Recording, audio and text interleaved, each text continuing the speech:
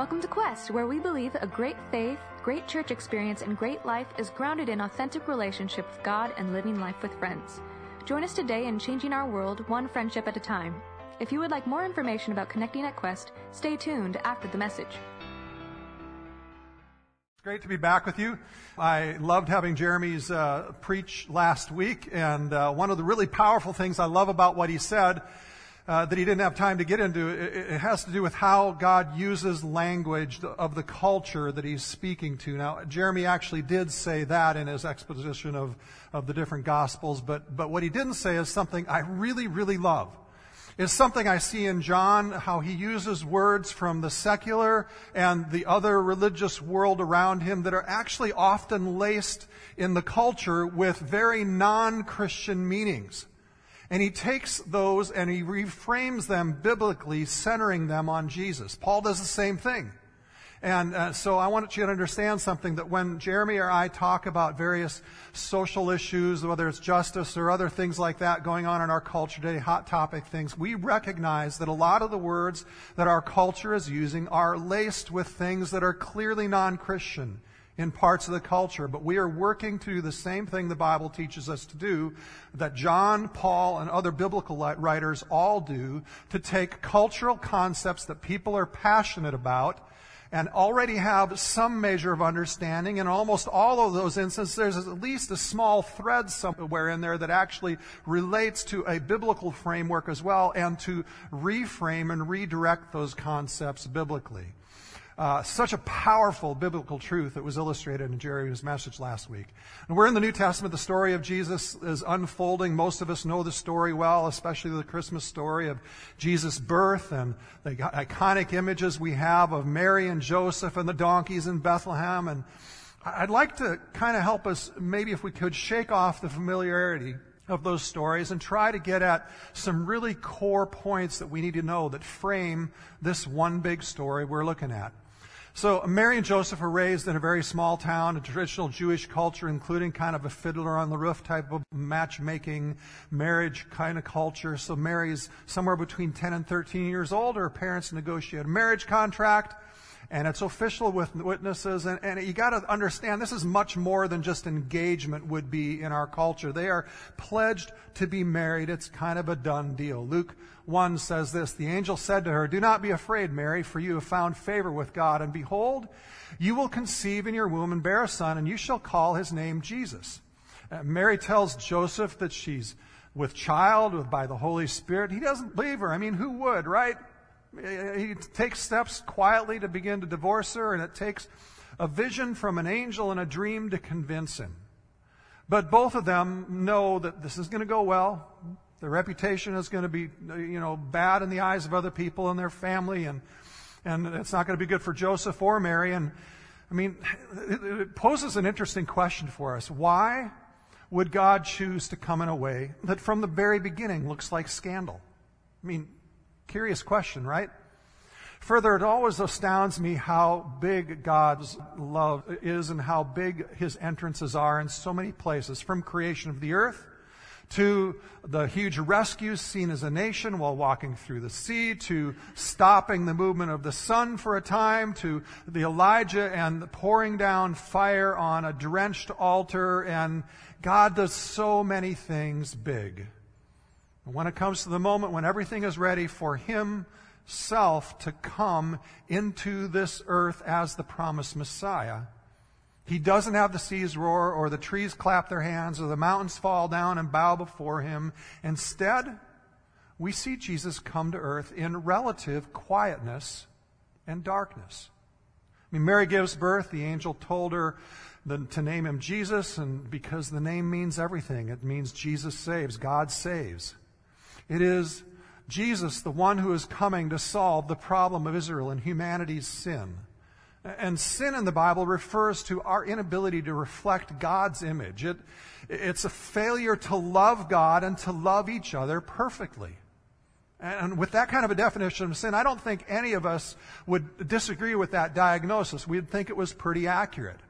I mean, we can minimize and we can compare ourselves to others, but what we all know is that we all continually fail to measure up to the perfection of how we even want to love, much less how God wants us to love. Even our best attempts are hopeless. See, that's why Jesus came. To save us, change our hearts, be our rescuer, not just to give us a new or better morality. It's a solution of God becoming human, a solution of outside of ourselves. Jesus came to be and to do as the kind of human that you and I are incapable of ever being or doing. And at the same time, it's a solution totally inside of the human problem. Because Jesus is actually fully human himself, it's the divine and the human coming together to save and to rescue. Which leads us to Jesus' second name. It's Emmanuel. And we all know that that means God with us. I mean, God with us means God is not okay leaving humanity alone in our failure and our sin. God is not okay leaving me alone. He is not okay with not making rescue possible for both you and for me. So as we move through the Christmas story, we see all the hardship, Mary and Joseph fleeing to Egypt and coming back to live in a hometown where everyone is gossiping about them, learning to trust that God is not the author of suffering. He is Emmanuel. He is God with us in the midst of the hardships that do happen in this life. So as we come to the beginning of Jesus' ministry, we meet John the Baptist, and that's where I want to camp the rest of our time together today. Jesus knew who he was to some extent, but we actually see Jesus very clearly in his identity in his first interaction with John the Baptist that's recorded in the Bible. John is Jesus' cousin, and we see Jesus' identity more fully. John was sent by God to prepare everyone for Jesus' coming. So John captured the entire attention of the nation of Israel, in part because he was a little bit odd. But God used him to show them what they needed to do to receive Jesus. And maybe you've asked that in the past, and maybe you still ask that in some ways today. How exactly do I receive Jesus, or all that Jesus has for me? Is there a certain level of morality that I obtain?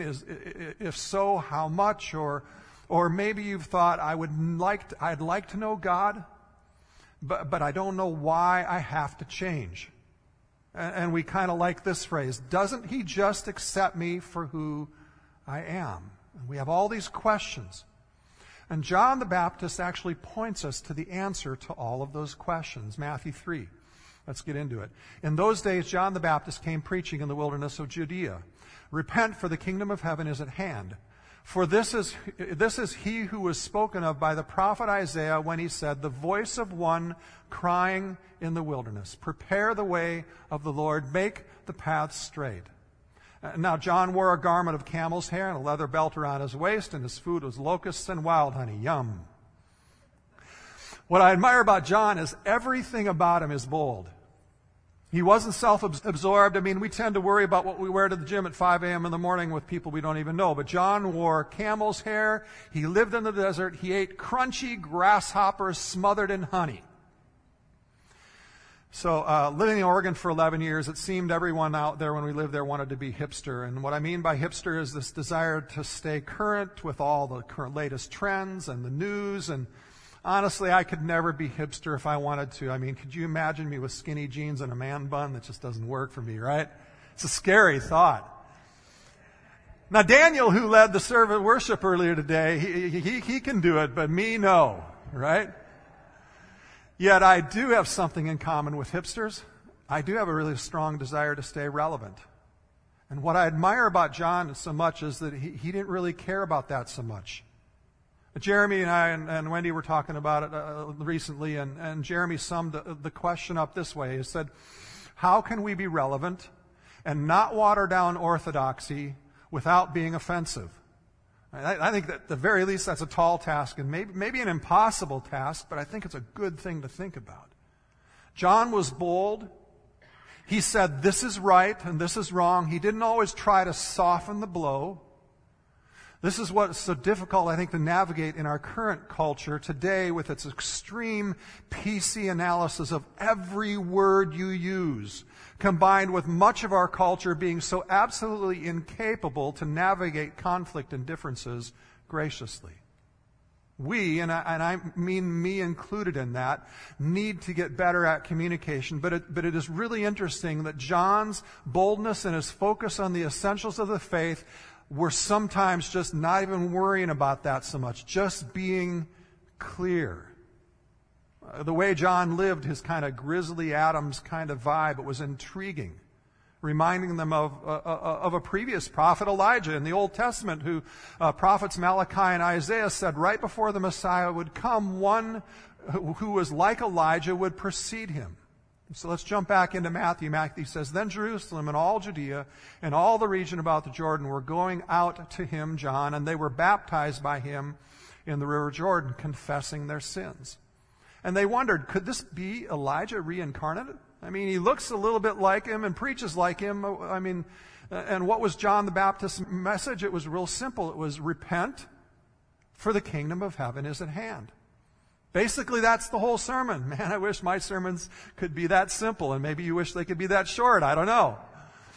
But I imagine in response to John's simple message, many people said, well, I got that.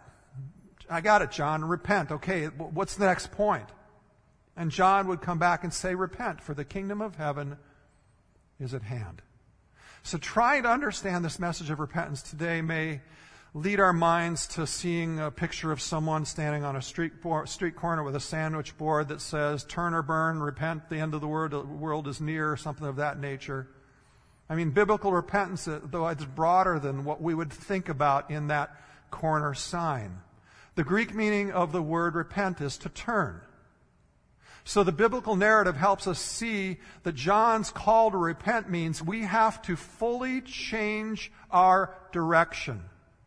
A full reorientation of our values, our habits, our loves, our thinking, and our behavior, so that we become more fully rooted in knowing and being like God's nature in whose image we are created.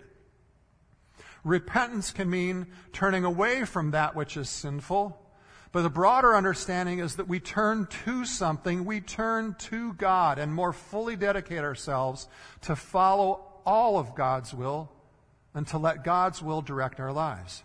It's not just turning away from sin, but to live out a desire and a love for Jesus that is so sincere and so committed that other people see Jesus in us and are attracted to him. Matthew 3 goes on, it says, "But when he, John the Baptist, saw many of the Pharisees and Sadducees coming to his baptism, he said to them, 'You brood of vipers, who warned you to flee from the wrath to come?'" So this is not one of those relevant, win friends and influence people PC moments, right? John was calling the religious leaders who were presenting themselves as godly but were inwardly dead. They were acting like gatekeepers, saying, "We know the way, we're the chosen ones. Anyone who doesn't perform like we say is cursed." These Jews were misrepresenting God. And John goes on telling them not only to repent, but he then says to bear fruit in keeping with repentance. "And do not presume to say to yourselves, 'We have Abraham as our father.'" We'll come back to that in a moment. "For I tell you, God is able from these stones to raise up children for Abraham. Even now the axe is laid at the root of the trees." Kind of ouch, right? John shows us that there are two ways to be separated from God. The first way is disobeying the laws of God, and the second way is thinking you can make yourself good enough to earn God's approval. John says true repentance means that we don't hide behind religion. We don't tell ourselves, "I was raised a Christian, so that makes me a Christian. I give this much, I prayed this much, so I'm good with God." John is talking about something that's really at the very root of our being. And it's something that religion keeps us from getting at in our lives. And it's this: do we love ourselves more than we love God? It's really that simple. An analogy often used to describe this root problem is an analogy of a married man who has a mistress. During the week, he is with his family doing all the things a good husband and dad would do, but on Friday through Saturday afternoon, he's with his mistress, and his wife knows it. And yet, for some reason, this guy's dense and he's confused that his wife is upset with him. And he tries to say, well, I'm doing all the good things that you want me to do on these other days, and yet he doesn't get the devastation of what it's like to love someone who is not fully committed to you, who has a divided heart, who turns away to another lover. See, being religious and doing the right behaviors doesn't deal with the core issues of our hearts. I mean, who do we put first? What do we really love most? Money, pleasure, power, moral superiority, our politics, rather than God? Even worse, religion keeps you from throwing yourself on God's grace, the only hope that we have of ever having the root of our heart ever changed.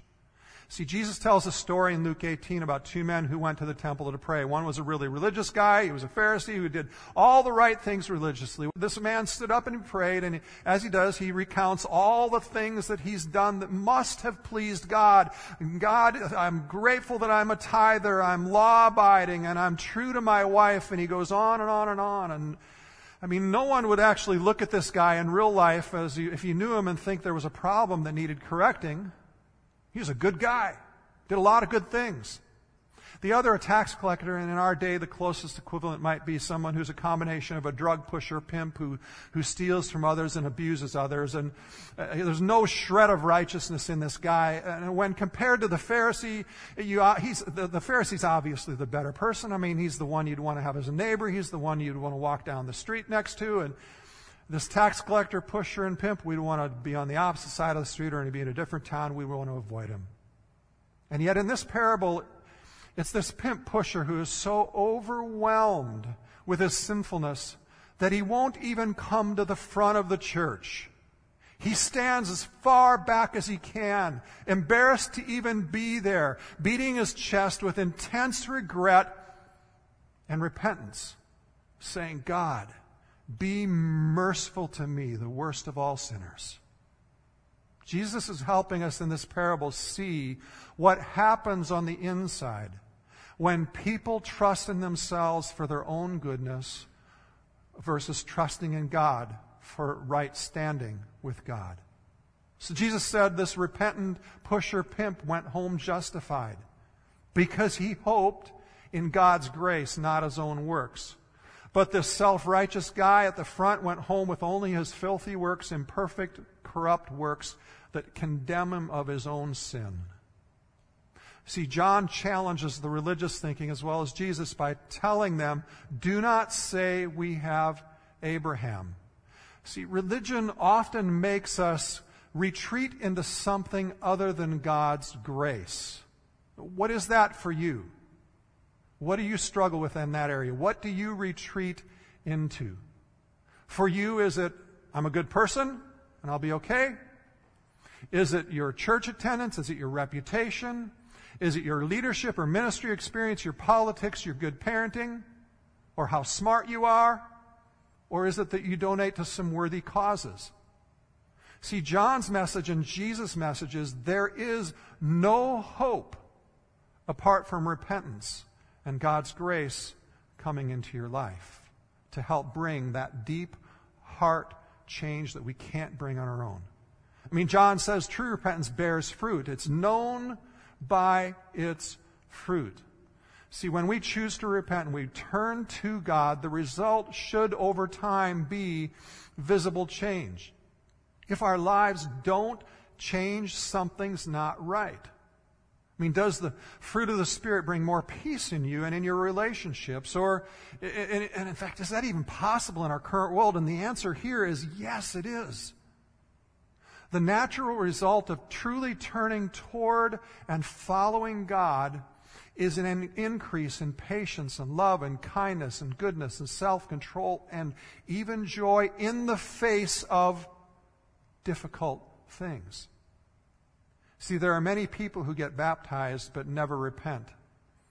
If your life did not radically change over time when you got baptized, then it is likely that you did not do a baptism of repentance. You just got wet in front of a bunch of people.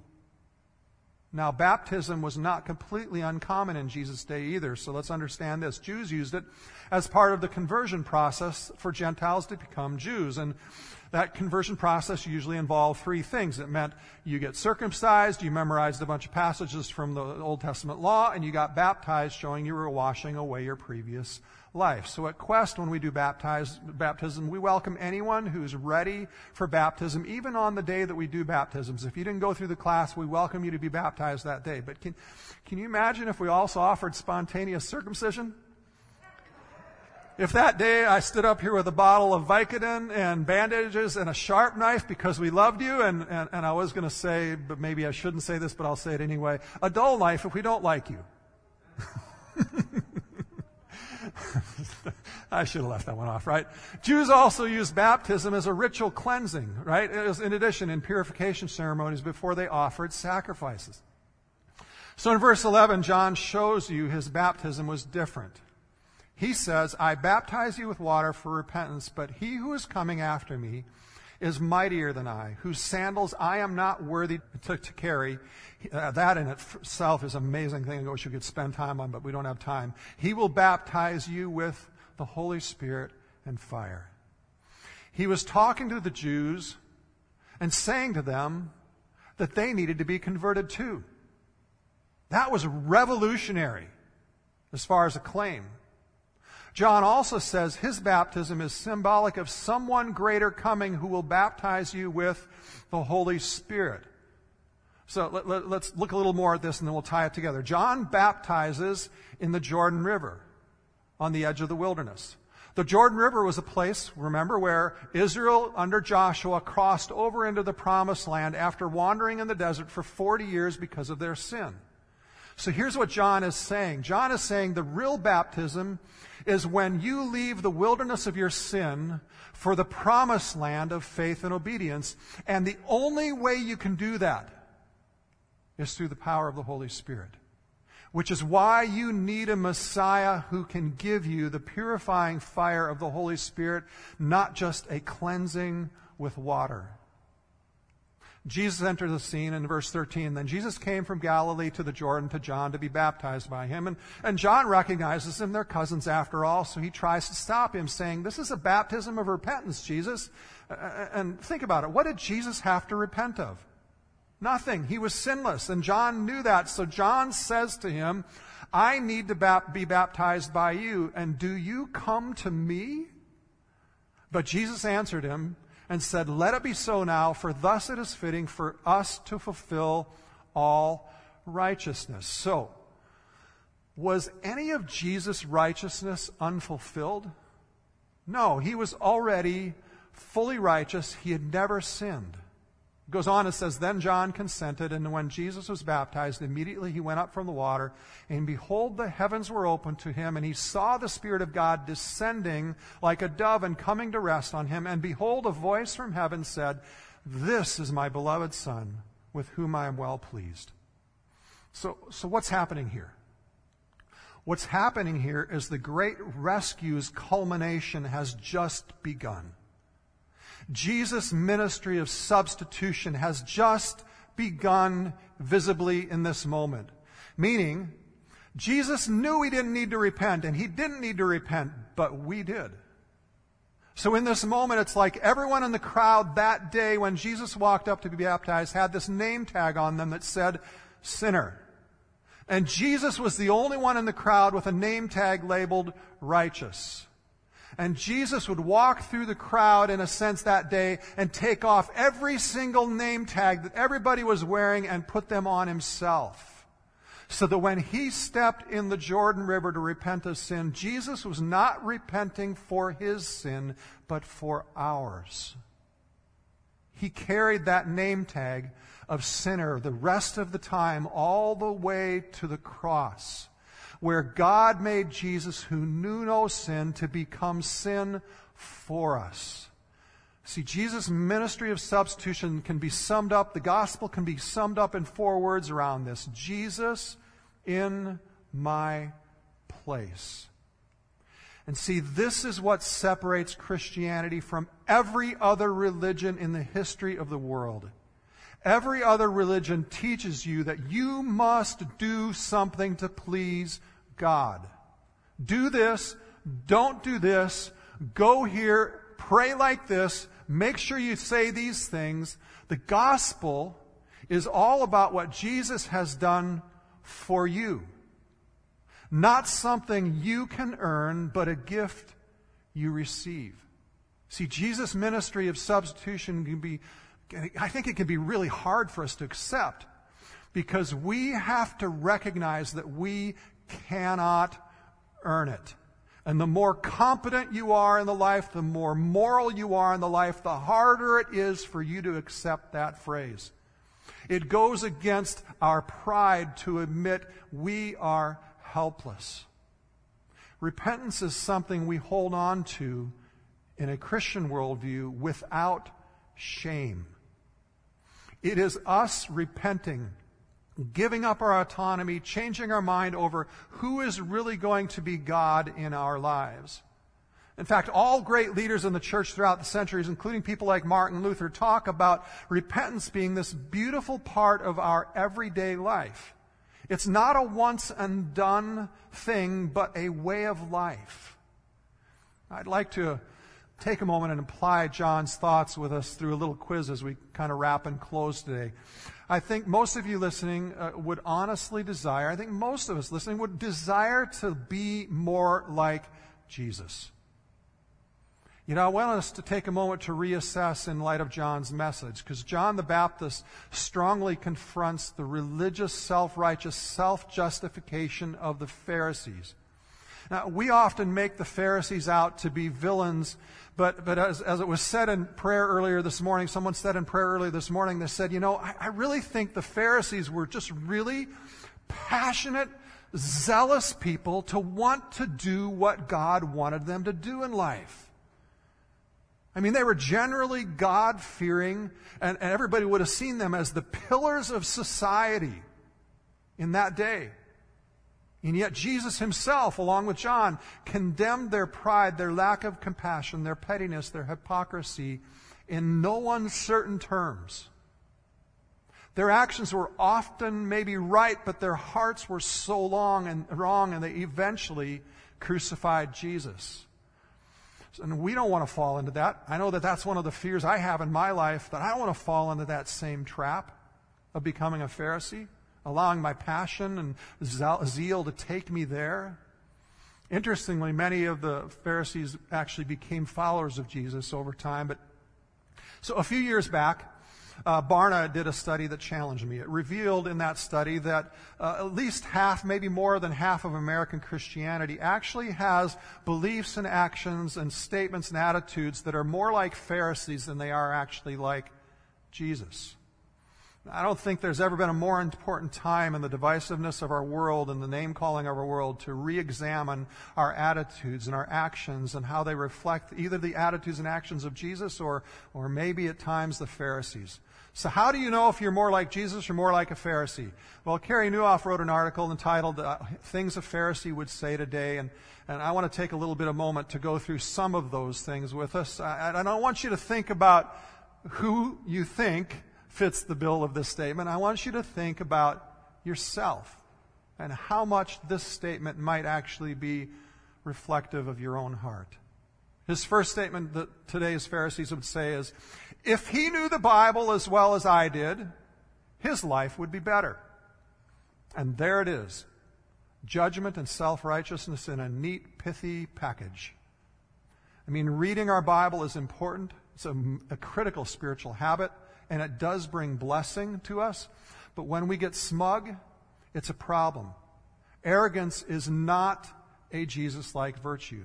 So here's another thing today's Pharisees might say. I follow the rules.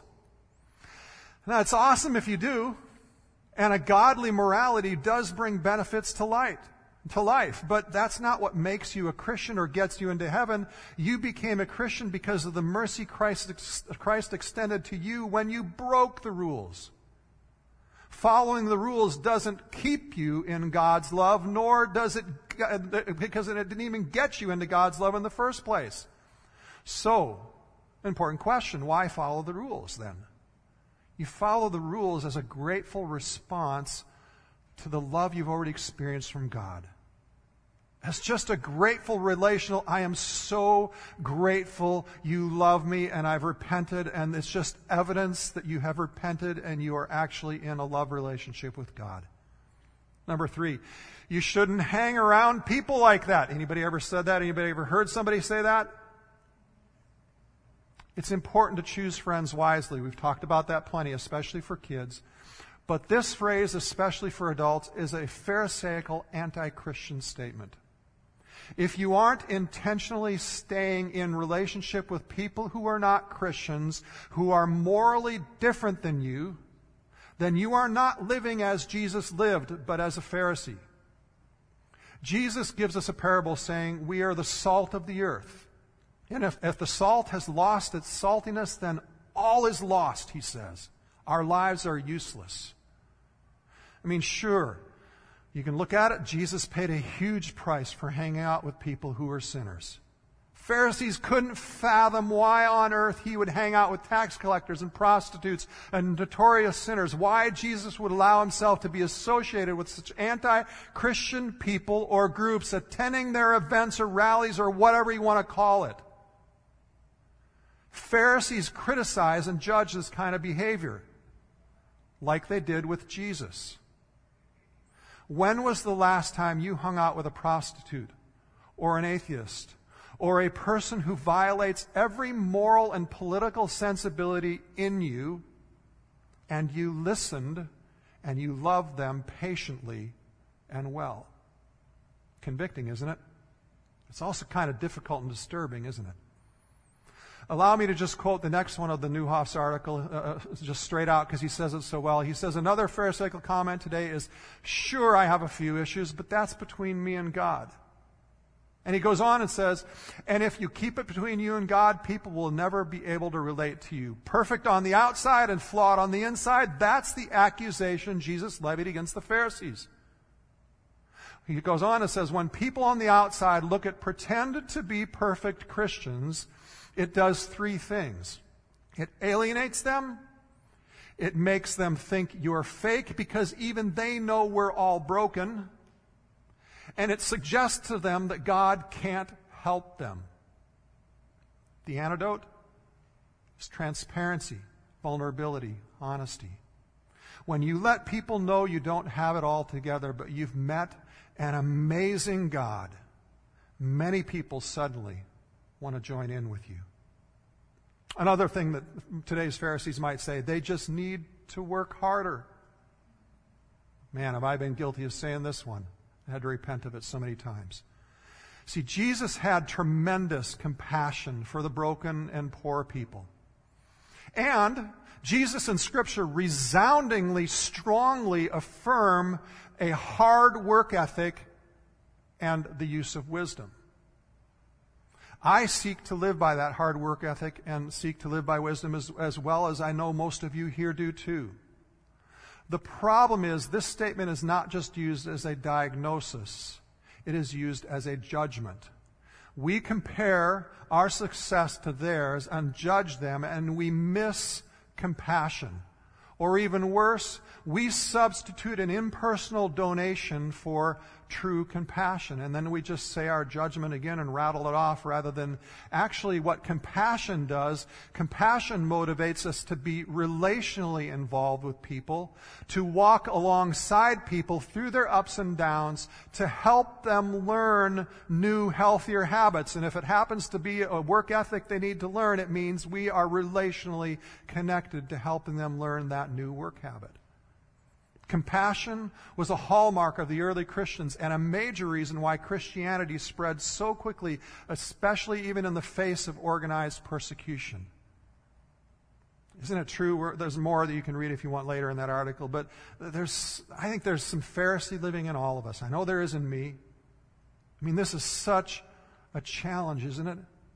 But can you imagine for just a moment if we as Christians were able to rid ourselves of the Pharisee in us and love like Jesus? And what change that would bring for us and for our world around us? So here's some questions for you to ask yourselves. What area of your life right now is not under the full authority of God? Is there any attitude or habit you have that you know is not pleasing to God? If so, the message of today from John the Baptist is repent. The kingdom of heaven is near. God is near to you. You see, in the Christian worldview, repentance is not a shameful thing. It is a response to knowing how much God loves us and accepts us even in our sin that makes us free to say, yes, I am totally messed up and I need your help. And there's no shame and there's no hesitancy for us to say that personally or even publicly, because it is part of our grateful response to God from already being so loved and perfectly forgiven to Him. The kingdom of heaven is near. God is near you. For some of you, have you been baptized? See, for you, when you get baptized, baptism is this flag you just put in the ground. And it signifies for you that you have left the wilderness of sin and where Satan rules your life, and you have entered the promised land of obedience where God rules, and you're allowing Him to change your life. Email me if you'd like to be baptized. We have a short class on baptism that also talks about some next steps in your faith journey. That it can either be done in person or we can do it on Zoom if you need that. So no matter whether you're attending here in person today or if you're attending in Columbus online or anywhere in the world, if you want to be baptized today to publicly declare your repentance, you're turning to God, that you are a follower of Jesus, go ahead and contact me. Would you stand with me as we pray and close?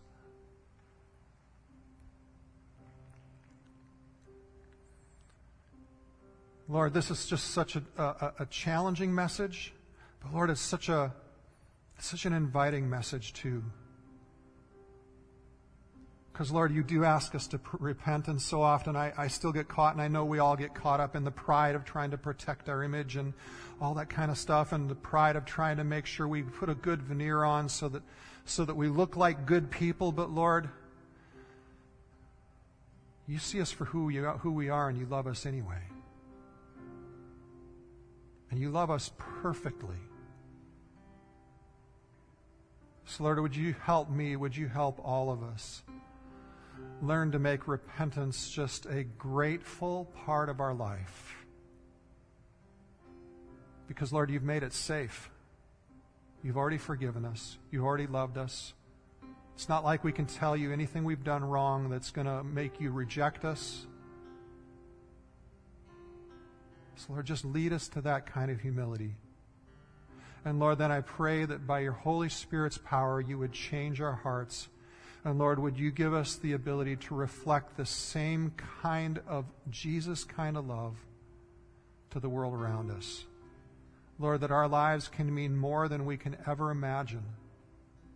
Not because of how good we are, but because of how honest we are about how good you are.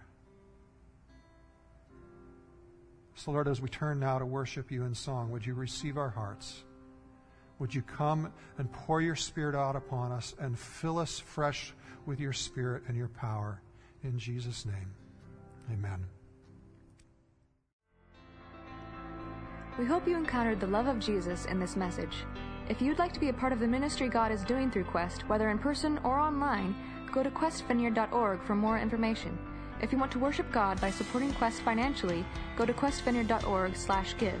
May God bless you this week as you partner with God to change the world one friendship at a time.